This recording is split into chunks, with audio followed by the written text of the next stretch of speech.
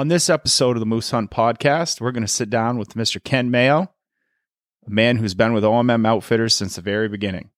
Kenny is a friend to all and one of the nicest people a person can meet, which will very clearly come across in this conversation. We sit down and ask Kenny about his beginning in the outdoors, what hooked him specifically on moose hunting and the idea of guiding, and then we jump into a conversation around quartering moose for retrieval from the woods versus the challenges of pulling them out whole. This is going to be a very good one for people to listen to. It's exciting, it's entertaining, and particularly educational. Enjoy. All right, and welcome to another episode of the Moose Hunt Podcast with OMM Outfitters. I'm your host, Chris Richards, joined today by a special guest, Mr. Ken Mayo. Kenny, how you doing today? What's up? How's it going? I'm better than some, worse than others. There you go. Right in the middle of the herd. There you go. So really exciting to have Kenny on here today. Kenny has been with OMM since the beginning. Way back. And so today we're going to learn a little about Kenny, his passion, how we got into the outdoors, particularly into guiding, a little of the OMM history as well, maybe a couple tips from his years of expert knowledge and experience. But Kenny, kind of take us back. You know, obviously you've had your guide's license for a while. You've been with, the outfitter since the beginning. Yep. Take us back. Like what got you started? Was it family? Was it friends? Was it, what was the beginning moments for you? Well, I think it was pretty much the same as for most of us. Started with my family. My father's passion was bird dogs as growing up, so I always had a bird dog. I remember him going out after work, and that was a big deal. I even got some old VHS tapes of me in a carriage out there with the dog on point. So, and it was really a family thing. My mom would be out there with us. And then I remember being 8 years old, my father saying, "All right, you can shoot the 20 gauge." And getting one shell and just putting it in the gun and shooting the clay. That was it. So that was my first experience with the firearm. Yeah. And we grew up on a farm, so I was always around animals. And, communication with animals was something that, from talking to the pigs and listening to them making their noises to the chickens, we had turkeys, cows, woke up hearing animals. And it was always awesome. And turkeys were really cool because I could get them to gobble. Right. And I'm like, wow. It struck me at a young age that you can communicate with animals. And, eventually as it formed into understanding what they're saying and what they're trying to say. Mm-hmm. The ripe age of 14 years old, I went on my first Maine moose hunt. All right. In Zone 8. Yep. And back then it was the either sex tag. So, yep. We were out. We really had no idea what we were doing. Mm-hmm. We had 2 pickup trucks. Back then there was barely handhelds. We didn't have those. Yep. Yeah. Obviously no cell phones or anything. We just had meeting times and places. So, and we were advised to bring the old coffee can with some rawhide string. That's right. If anyone's ever seen one of those. Oh, it's special. Yeah.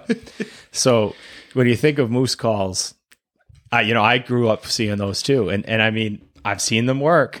The problem is now, I don't know if you can find a steel coffee can anymore. That's it. I don't think you can.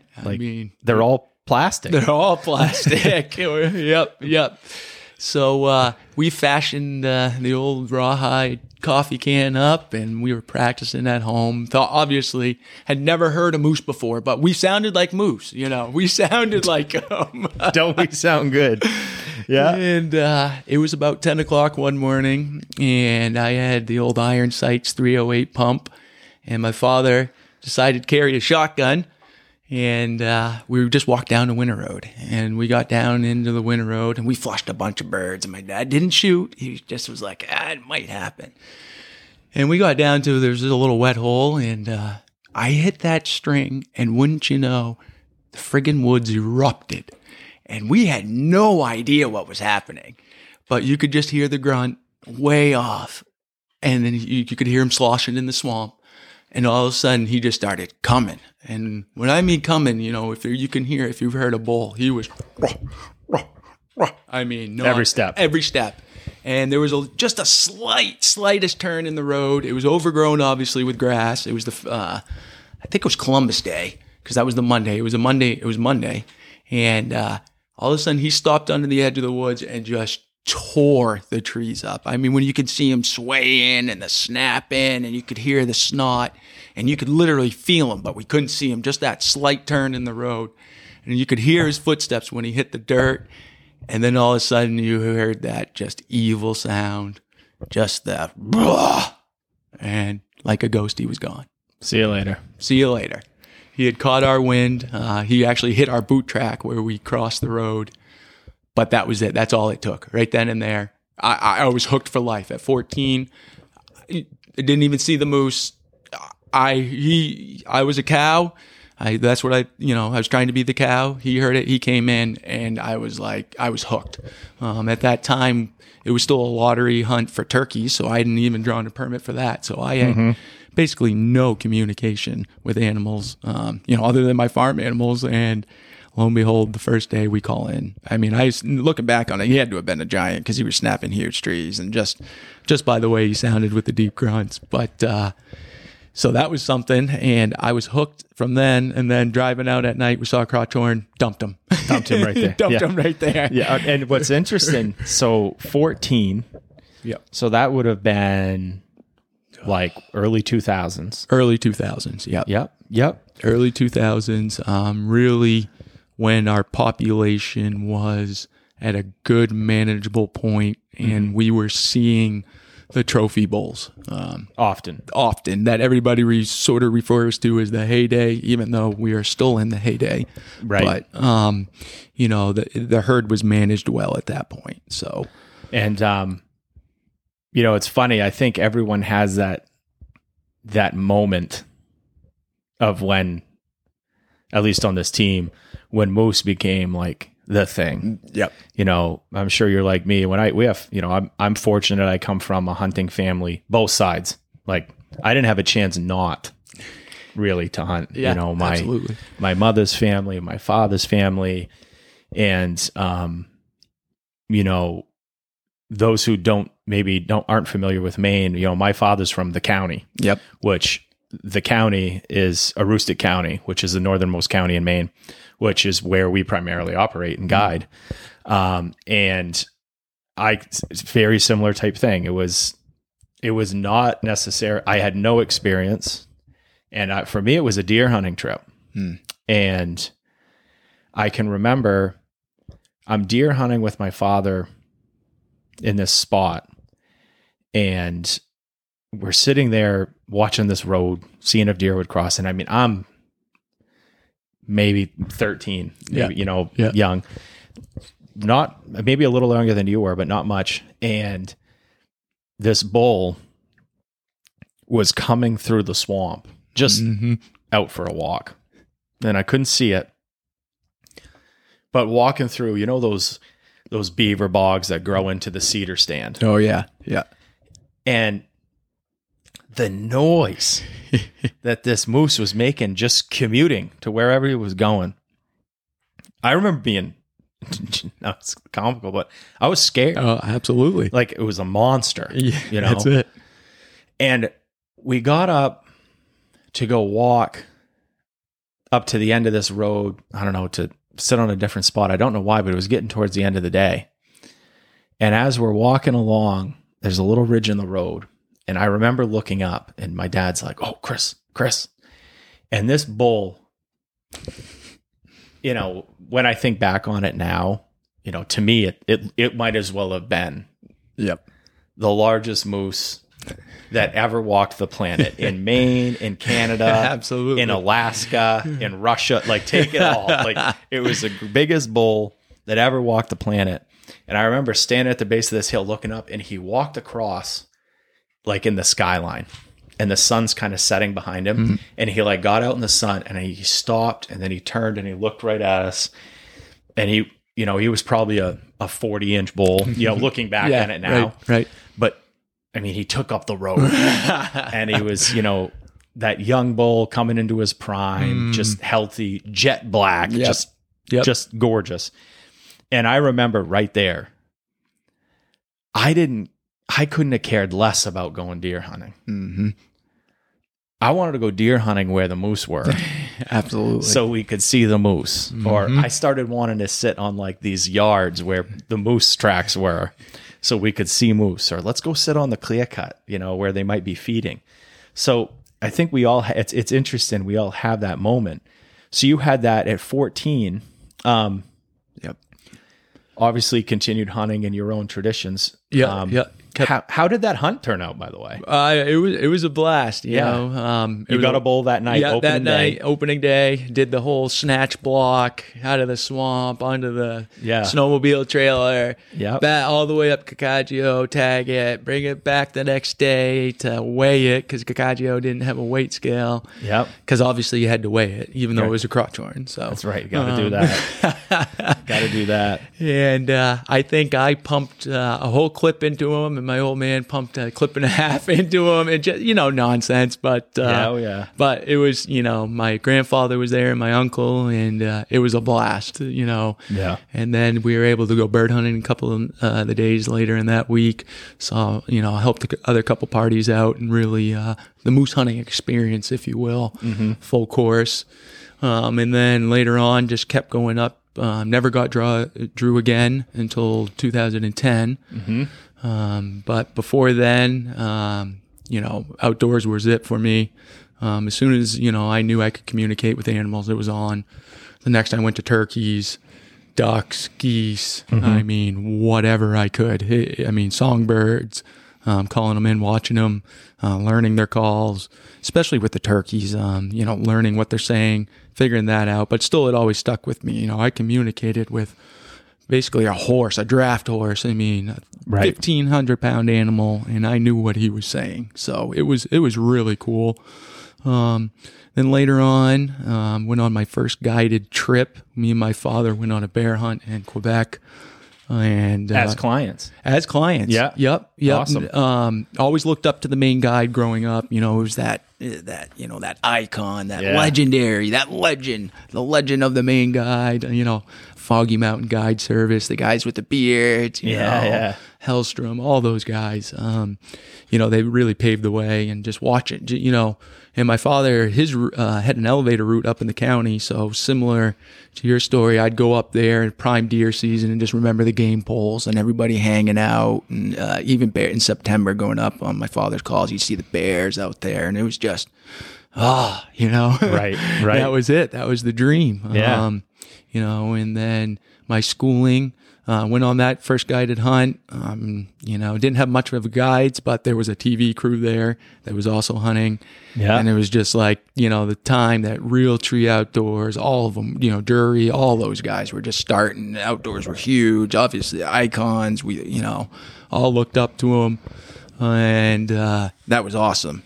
And then my brother started getting old enough to hunt, and, taking him. He wasn't much of a hunter. He didn't really like it, but I know, he went because I liked it, which shout out to you. Appreciate it, guy. Thanks for having my back. Yeah. And just taking him out was really cool. And then some friends would come to me, take me, little things, take me fishing here and there, and just seeing the excitement it brought. Yeah. And then the only college I applied to was University of Maine at Fort Kent. So where better to go learn about the woods than, way up north in the woods. Yeah, that's absolutely, no doubt. So I found my first, that October, went out, found my first moose shed while I was bird hunting. Saw bulls all over the place. Heard just crazy sounds. Heard them mating. Heard hyperestrus. Just absorbing. Never had any permits. Never had any family members that had permits until that time. It was just. The moose, the icon, Right? Oh, yeah. Yeah. And I was there. I was able to live it. My schooling hurt, but But it locked you in to be up there, right? It locked me in to be up there. And then after my first year, that spring semester, a friend came to me and is like, dude, you got to meet this guy. He's just like you when it comes to hunting. He is obsessed with hunting. And I'm like, oh, all right, cool. And, about that time, 20 years old, lifting the weights, hitting the gym, hanging out with the boys. Yep. Socializing. Not much to do up there in Fort Kent. So I went down, and I lived about 10 miles off campus in a little town. And he stopped by, and he comes in. And I had this moose shed on, it was my prized possession at the time, right on display. And he's like, wow, you found this? And then my mom made this thing, creative memories, scrapbooking. That was a big thing. And then so I started showing Nate, and Nate, looked through the first couple of pictures of some bucks I had killed and ducks and everything. And then he put it down, and he's like, dude, my mom made the same thing for me. So that was how you and Nathan Terrio met. That was how me and Nate met. And, I ended up working down at the marina that summer, stayed up there. And our idea of fun was rolling out into the woods, anything to do with it, spending as much time as possible in the woods. Yep. And he was just getting his guide's license at the time. He had just become a guide.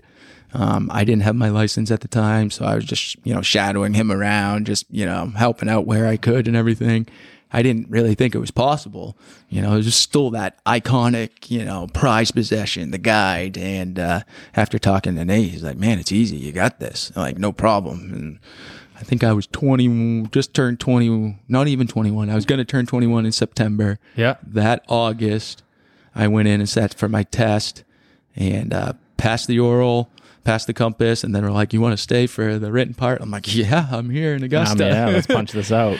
Passed it there right then. And then I think that year me and Nate took like 4 or 5 bear clients, and our first bear was 487 pounds with a bow. I think the skull still ranks up in the top, 15 or whatever all time. And wow. The rest goes down in history. And that was that. That was, it's fascinating when I think, I guess I'll get, life spiritually or whatever. Right. But you think about these, you look back on what at the time could be just seemingly insignificant moments in life that like set your course. Absolutely. And the relationships you make. I mean, you think about you and Nate meeting up. Yep. Randomly because someone at the university you were at thought you guys would click. Yep. And, then you all started that would have been like 03. Yeah, I think it was 03. 03, he got his guide's license. Yeah. I think it was like 04. I was there. So it must have been like 04, 05 when we first started taking guys. So right out of the gate. Wow. That's awesome. Yeah. That's awesome. It was, jumped right into it. And, right out of the gate, was moose the passion? Was it, we just want a guide? Like, we both sort of liked moose. That was the thing. Big racks, right? That was it. Big racks at the time. Deer hunting was still big for both of us. The deer herd had taken a hit up there from the winters. Wasn't many deer, so we'd go downstate and deer hunt. But, the racks. And then it became, there was another outfitter at the time that produced a video, and we were just like, whoa, that was awesome. That was really it at the, when we were like, yeah, we both had the passion. We both went out finding them, shed hunting, patterning them, just like we would do whitetails. And we'd do the same thing up there, and saw pretty much immediate success. It was pretty wild, but I mean, I remember, I think, picking up a guy on Wednesday, hadn't seen a bull, and then by like Thursday morning, he had passed up 6. Yep. And then he ended up killing just a whopper. And, still looking back on it, at the time, we still didn't know how big that bull is. And still to this day, me and Nate shake our heads and like, wow, that thing was huge. Right. Didn't even know what you had. Didn't even really. know, really. No. Till it's too young, too young in the game to really realize and appreciate it at the time. And, God's great, and he opened so many doors for us. So, well, and I think too, you touched on something is, the guide's license, and anyone who's not familiar with Maine, it is a pretty significant exam process. You have to pass a map and compass. You have to pass a catastrophic event verbal section. You have to pass a written portion. You have to, it's significant. And so, y'all jumped right into it. Yeah.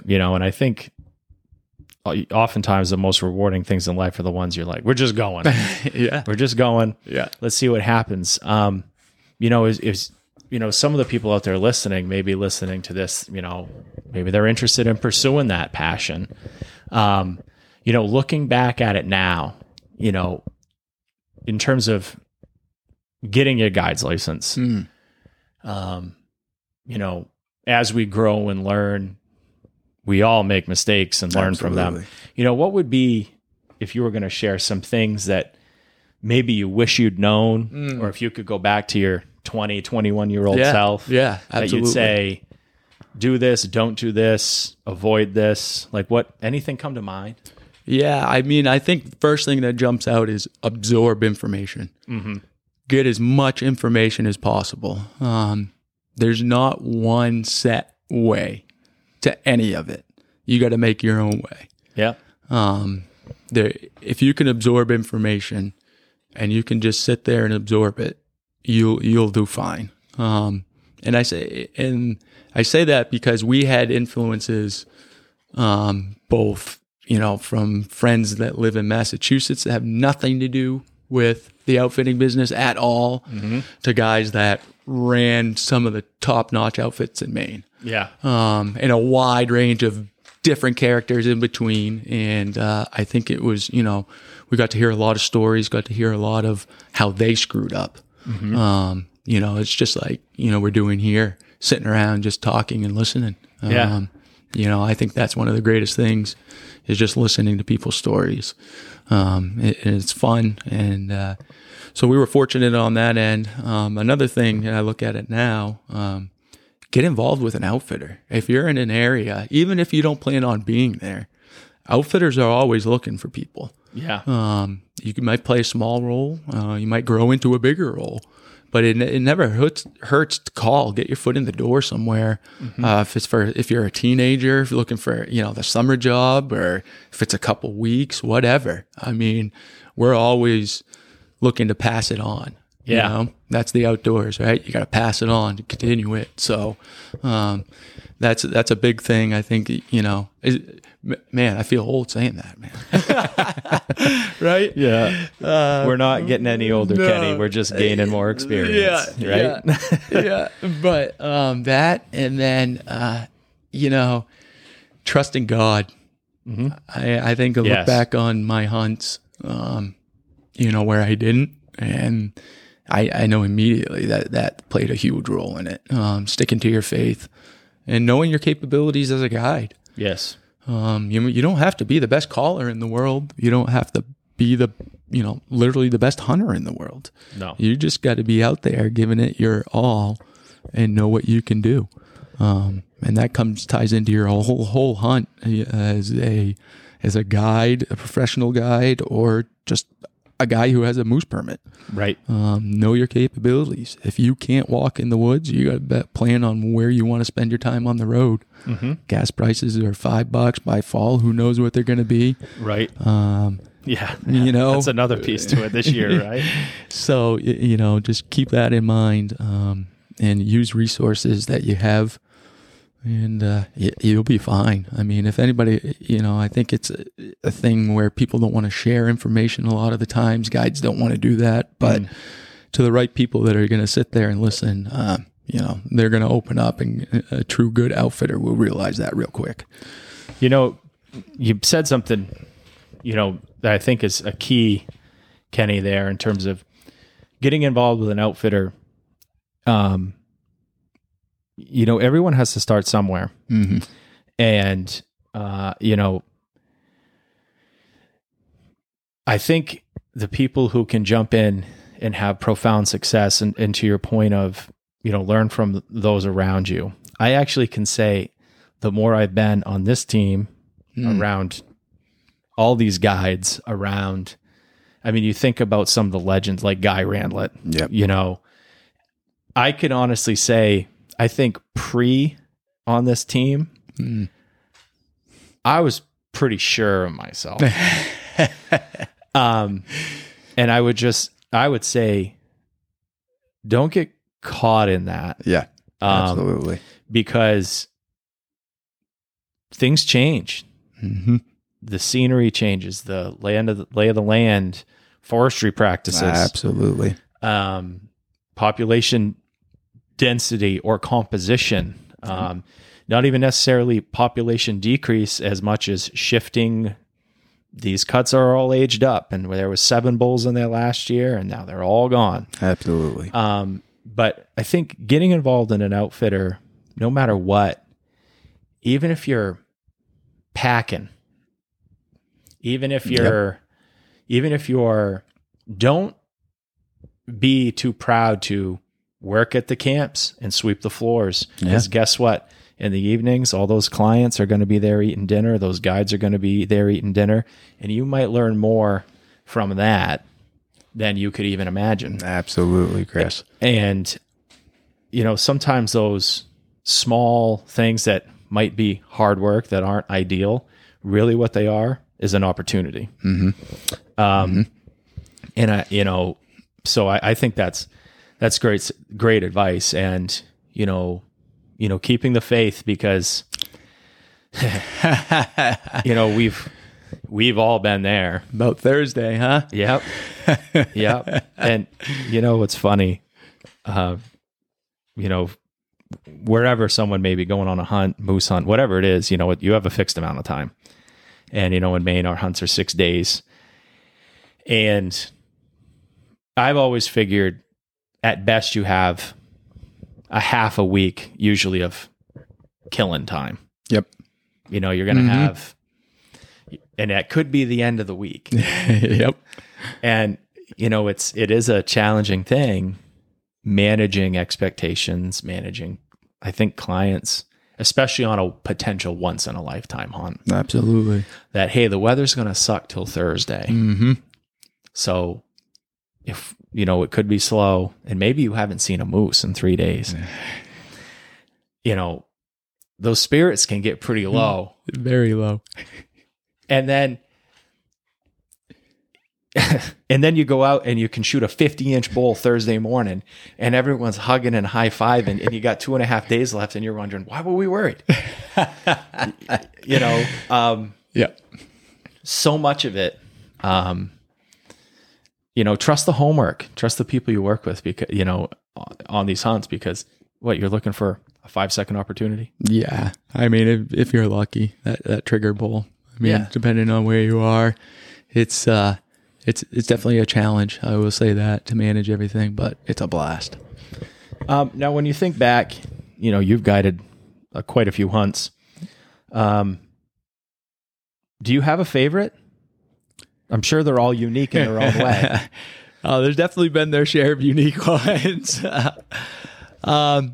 I think the one I laugh most about and look back upon now, it was my first videoed hunt with the film crew.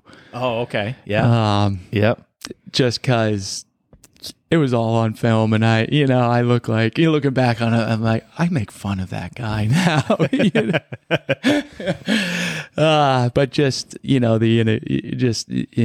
young, ended up, had a client, he was, wanted to shoot it with a bow.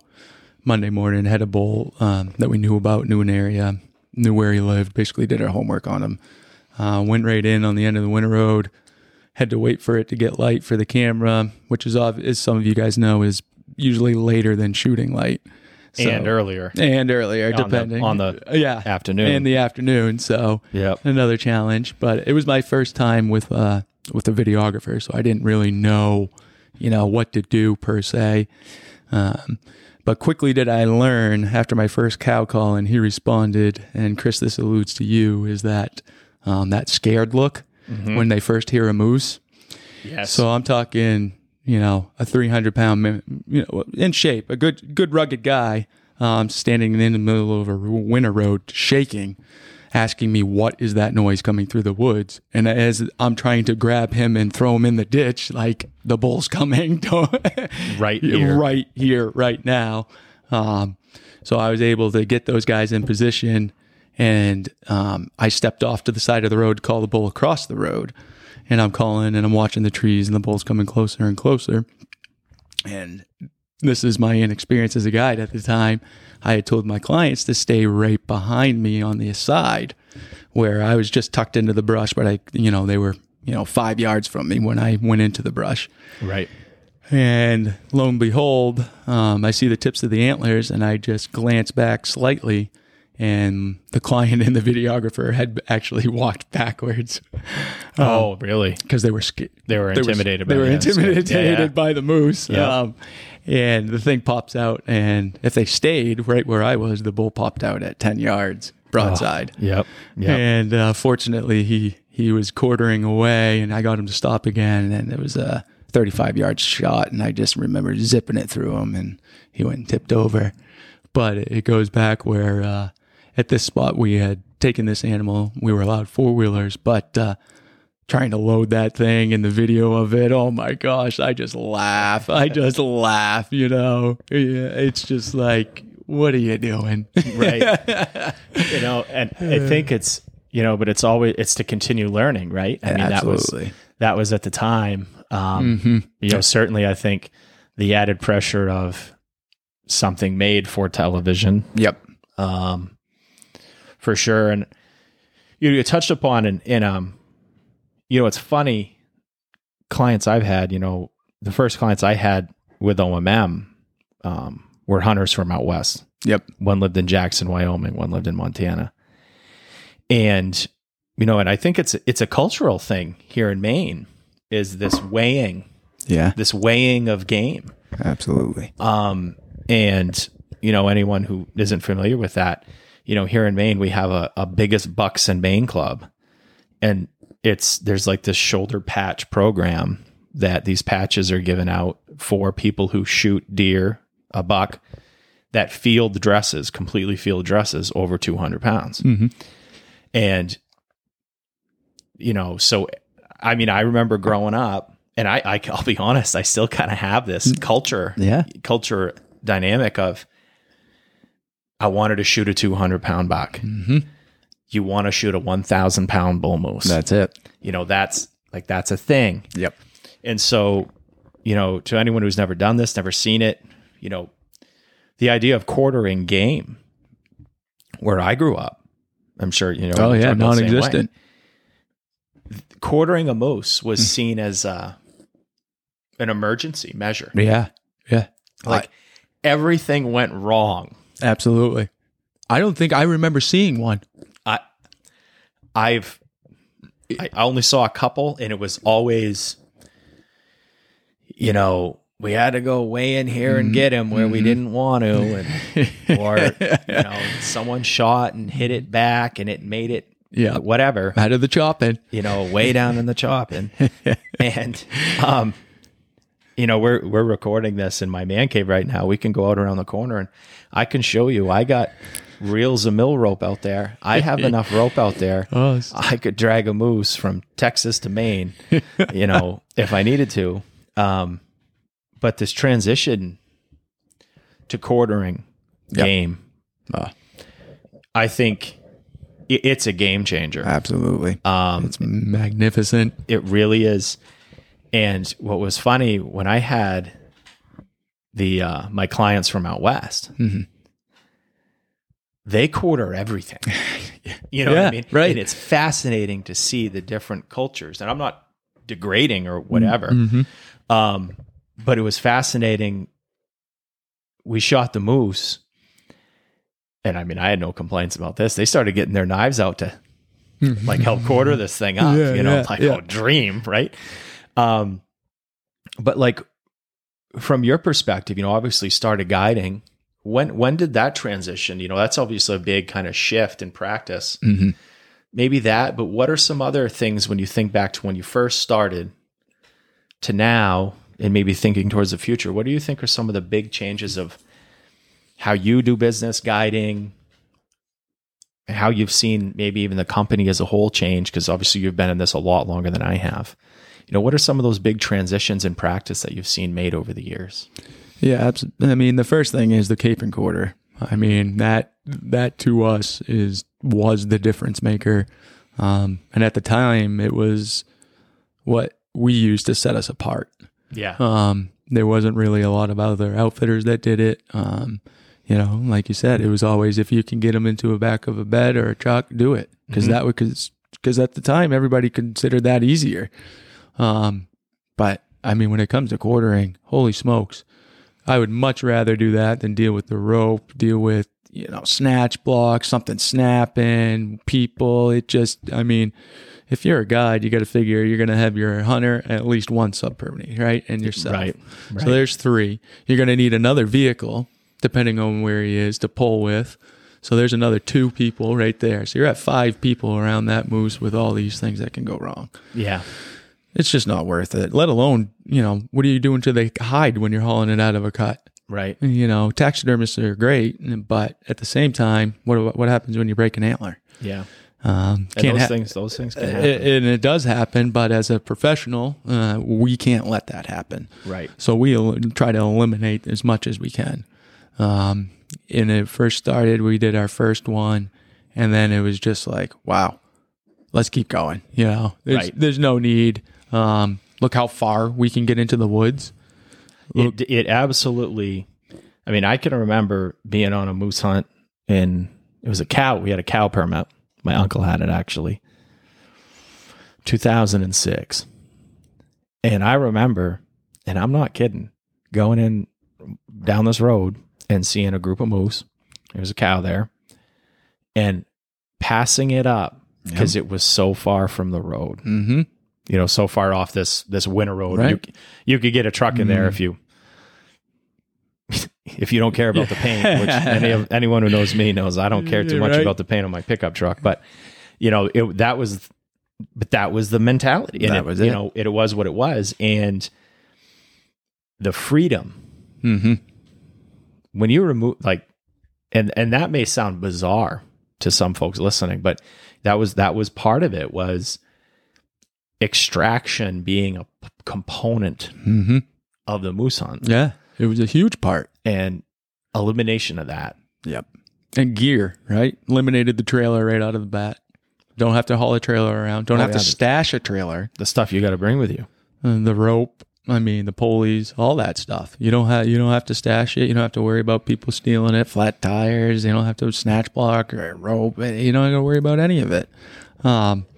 And then, we get it, getting it down to a science, and it's just the freedom, and just being able to literally go hunt. That was it, really what it was for us, was just go hunt. And, right. That was awesome. And now that's what we strictly practice. It doesn't matter if we're able to dump them on the side of the road. You don't have to carry it very far. You don't have to carry them very far. And it's just, it's a great thing for the meat. It gets it cool quick, eliminates any bacteria that you have to worry about. Mm-hmm. Going to game bags, it's separated. All your meat is separated. Your quarters are separated. You got your tenderloins in a bag. It's easier for a butcher. They know exactly what they're grabbing. It's all sorted right there. And for a client's perspective, I think that's great. They can see all their meat that they're getting. They can see what it is. And they can literally watch you take every piece of meat off that. Right. That's how much more rewarding is that, what I mean? From a client's perspective, that's awesome. That's what they would love to see. And that's, sort of the out west theme and the Alaska theme that we've brought over here to OMM. And then the second big transition was GPSs. I remember the first alarms that came out, and aerial photography, and being able to see roads that we couldn't see. And right. Right. There's a road over there? Really? Oh, I can go cut him off because the wind, oh my gosh, you know? Yeah. We talk about game changers. Well, bam, there's another game changer right there. And that's evolved, you know, to everything that's available today for anybody. And that goes into your homework aspect. I mean, you can literally, some of us live 6 hours away as guides for this outfit and further. And they do the majority of their scouting right at home on a computer. I mean, that's pretty awesome. Yeah. You know, yeah. And that's for anybody that can do that. That's available for anybody, but it takes the time and the effort you got to put in. And for any hunt, whether it's guided or non-guided, you're going to get what you put into it. No, absolutely. And so when I think that, you know, that preseason prep, you know, for anyone, because, you know, we're getting geared up. Getting time. You know, we're recording this, and you know, the 2022 season's it's not that far off. Nah. And you know, I do encourage. You know, obviously we're guides, and so we're going to advocate for the industry and for other guides. Absolutely, you know. So I really do encourage, you know, people, if you've never done a moose, if you're going to do a moose hunt, you've never done one before. You know, whether you won a lottery in Maine or you're thinking of buying it and going somewhere else, if you really don't know the investment you make, you know, in a reputable quality guide, and there are a lot of great ones out there. There's, just like anything else, there's something you want to read reviews, get your references. The amount of homework, and I think particularly the compounding knowledge, you know, hunting these regions year after year after year. Yeah. You know, you remember that the winter road off this loop road grows right in. You need to push through it for 300 yards. And then there's 7 hidden clear cuts back in there. And they're 3 to 7 years old, and the feed is prime, and they're loaded with moose. But you'd never know. Never. You know, just going up there. So really, you know, hiring a guide is really a good idea. If you don't know the area, the logistics of it, showing up with a duffel and a rifle versus, you know, a whole carload plus, you know, the whole deal. You know, and I think one thing too, you touched on the quartering, and I'd say to, you know, folks out there who maybe they've never done it, there are some great resources on the web. I mean, the Maine Department of Inland Fisheries and Wildlife has a pretty quality video that they've done showing the quartering of a moose. And again, whether you're doing that in Maine or somewhere else you're hunting, it's good knowledge to have.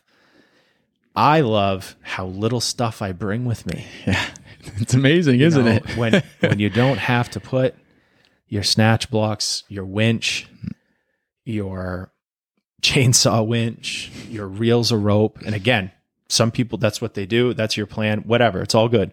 You know, have a plan for extraction. I think that's the most important thing. But man, when you do say, all right, we're going to use quartering as your plan, you really do eliminate so much reservation. I mean, one thing we didn't even touch on with that is think about weather. Yes. Right? Think about what we've been hunting in September lately. Yes. Yeah. You're out in zone 1. Where's the nearest butcher shop? Long ways. Long ways. And if you think ice and a tarp wrapped around that thing on 90 miles of dirt roads for 4 hours is going to keep it cold and keep your meat clean. Yeah. Good luck to you. It is. It's tough. We had a moose. My father had a moose hunt. I wasn't born yet. So I think it was 1987. And he tells me this story all the time because this past year, I had the privilege of actually guiding my brother on a hunt, and we quartered his bull for extraction. And my father had never seen it done. And, you know, he had a lot of questions because, again, just, you know, we've been hunting moose since 1980, you know, whatever. And once we got halfway through the bull, he even said, he goes, oh my God, this is, because the amount of time to clear your path, start winching, communicating, I'm not convinced it takes longer. Nah. I'm not convinced. If it does, so be it. But my father shot this real nice bull, and It was October, and it got cold that night, and they hung the moose on the backside of camp.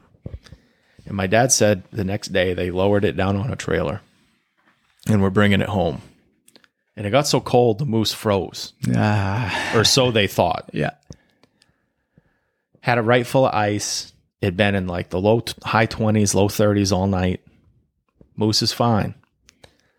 Put it on a trailer, and they brought it all the way back to where we live, which is 4 hours from hunting camp, down the interstate. Yeah. So down the highway. And funny story, sidebar. Had it parked out in front of my parents owned this like pizza joint at the time, right on Route 2. Oh, nice. Right on Route 2 in Dixfield. And it was a real big bull. And my father was out there. People were stopping, and state troopers rolled in and said, "You got to get this thing out of here," because it was holding up traffic on Route 2. People were like, there was a fender bender. These people were like, rubbernecking. Yeah. But anyway, they got that moose down to the butcher. And my dad said first thing they did, they came out and they put that knife in the base of the skull and started running it down the spine. Mm-hmm. They peeled the hide back off those shoulders. And my old man said the steam, Mm-hmm. they didn't end up losing any of it, but he said the steam was just rolling out of that moose. Absolutely. And like warm to the touch. Absolutely. And that had been at freezing or below freezing temperatures for a night, full of ice. That thick black hide, it holds a lot more. Mm-hmm. So if you can get that hide off, get that in game bags, it especially, look at the weather. Maybe you're not planning on quartering, and then you look and said, wow, it's going to be 70 degrees the first 3 days of the week. You might want to think about that, because I've been on some hunts where, you get it in the truck and then you're tempted to drive faster on some logging roads than you really should be. And God forbid. Oh yeah. So it does bring some safety to it too. Yeah. So kind of a final thought, we've kind of gone over a variety of topics here, from tips on getting your guide's license to a little history. And it's always, Kenny, your passion for this is exceptional. So it's always awesome to see the excitement, how much you love this. To anyone out there, maybe they won their first main moose hunt, or, they're going on the trip this fall. What's one piece of advice, if you could kind of end this with just one tip for success, or something to keep in mind that you give to anyone maybe going out on their first moose hunting adventure this fall?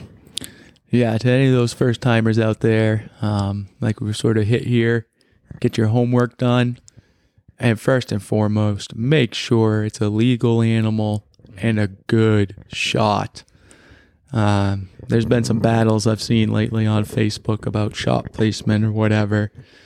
Listen, the heart and the lungs are huge on these animals, okay? Take out the wind first, and then anything else you can after that is how I word it to my clients. Mm-hmm. You take out the wind, they're going to go down eventually. Might be a little further than anticipated, but they're going to go down. Too many horror stories with the hump shot.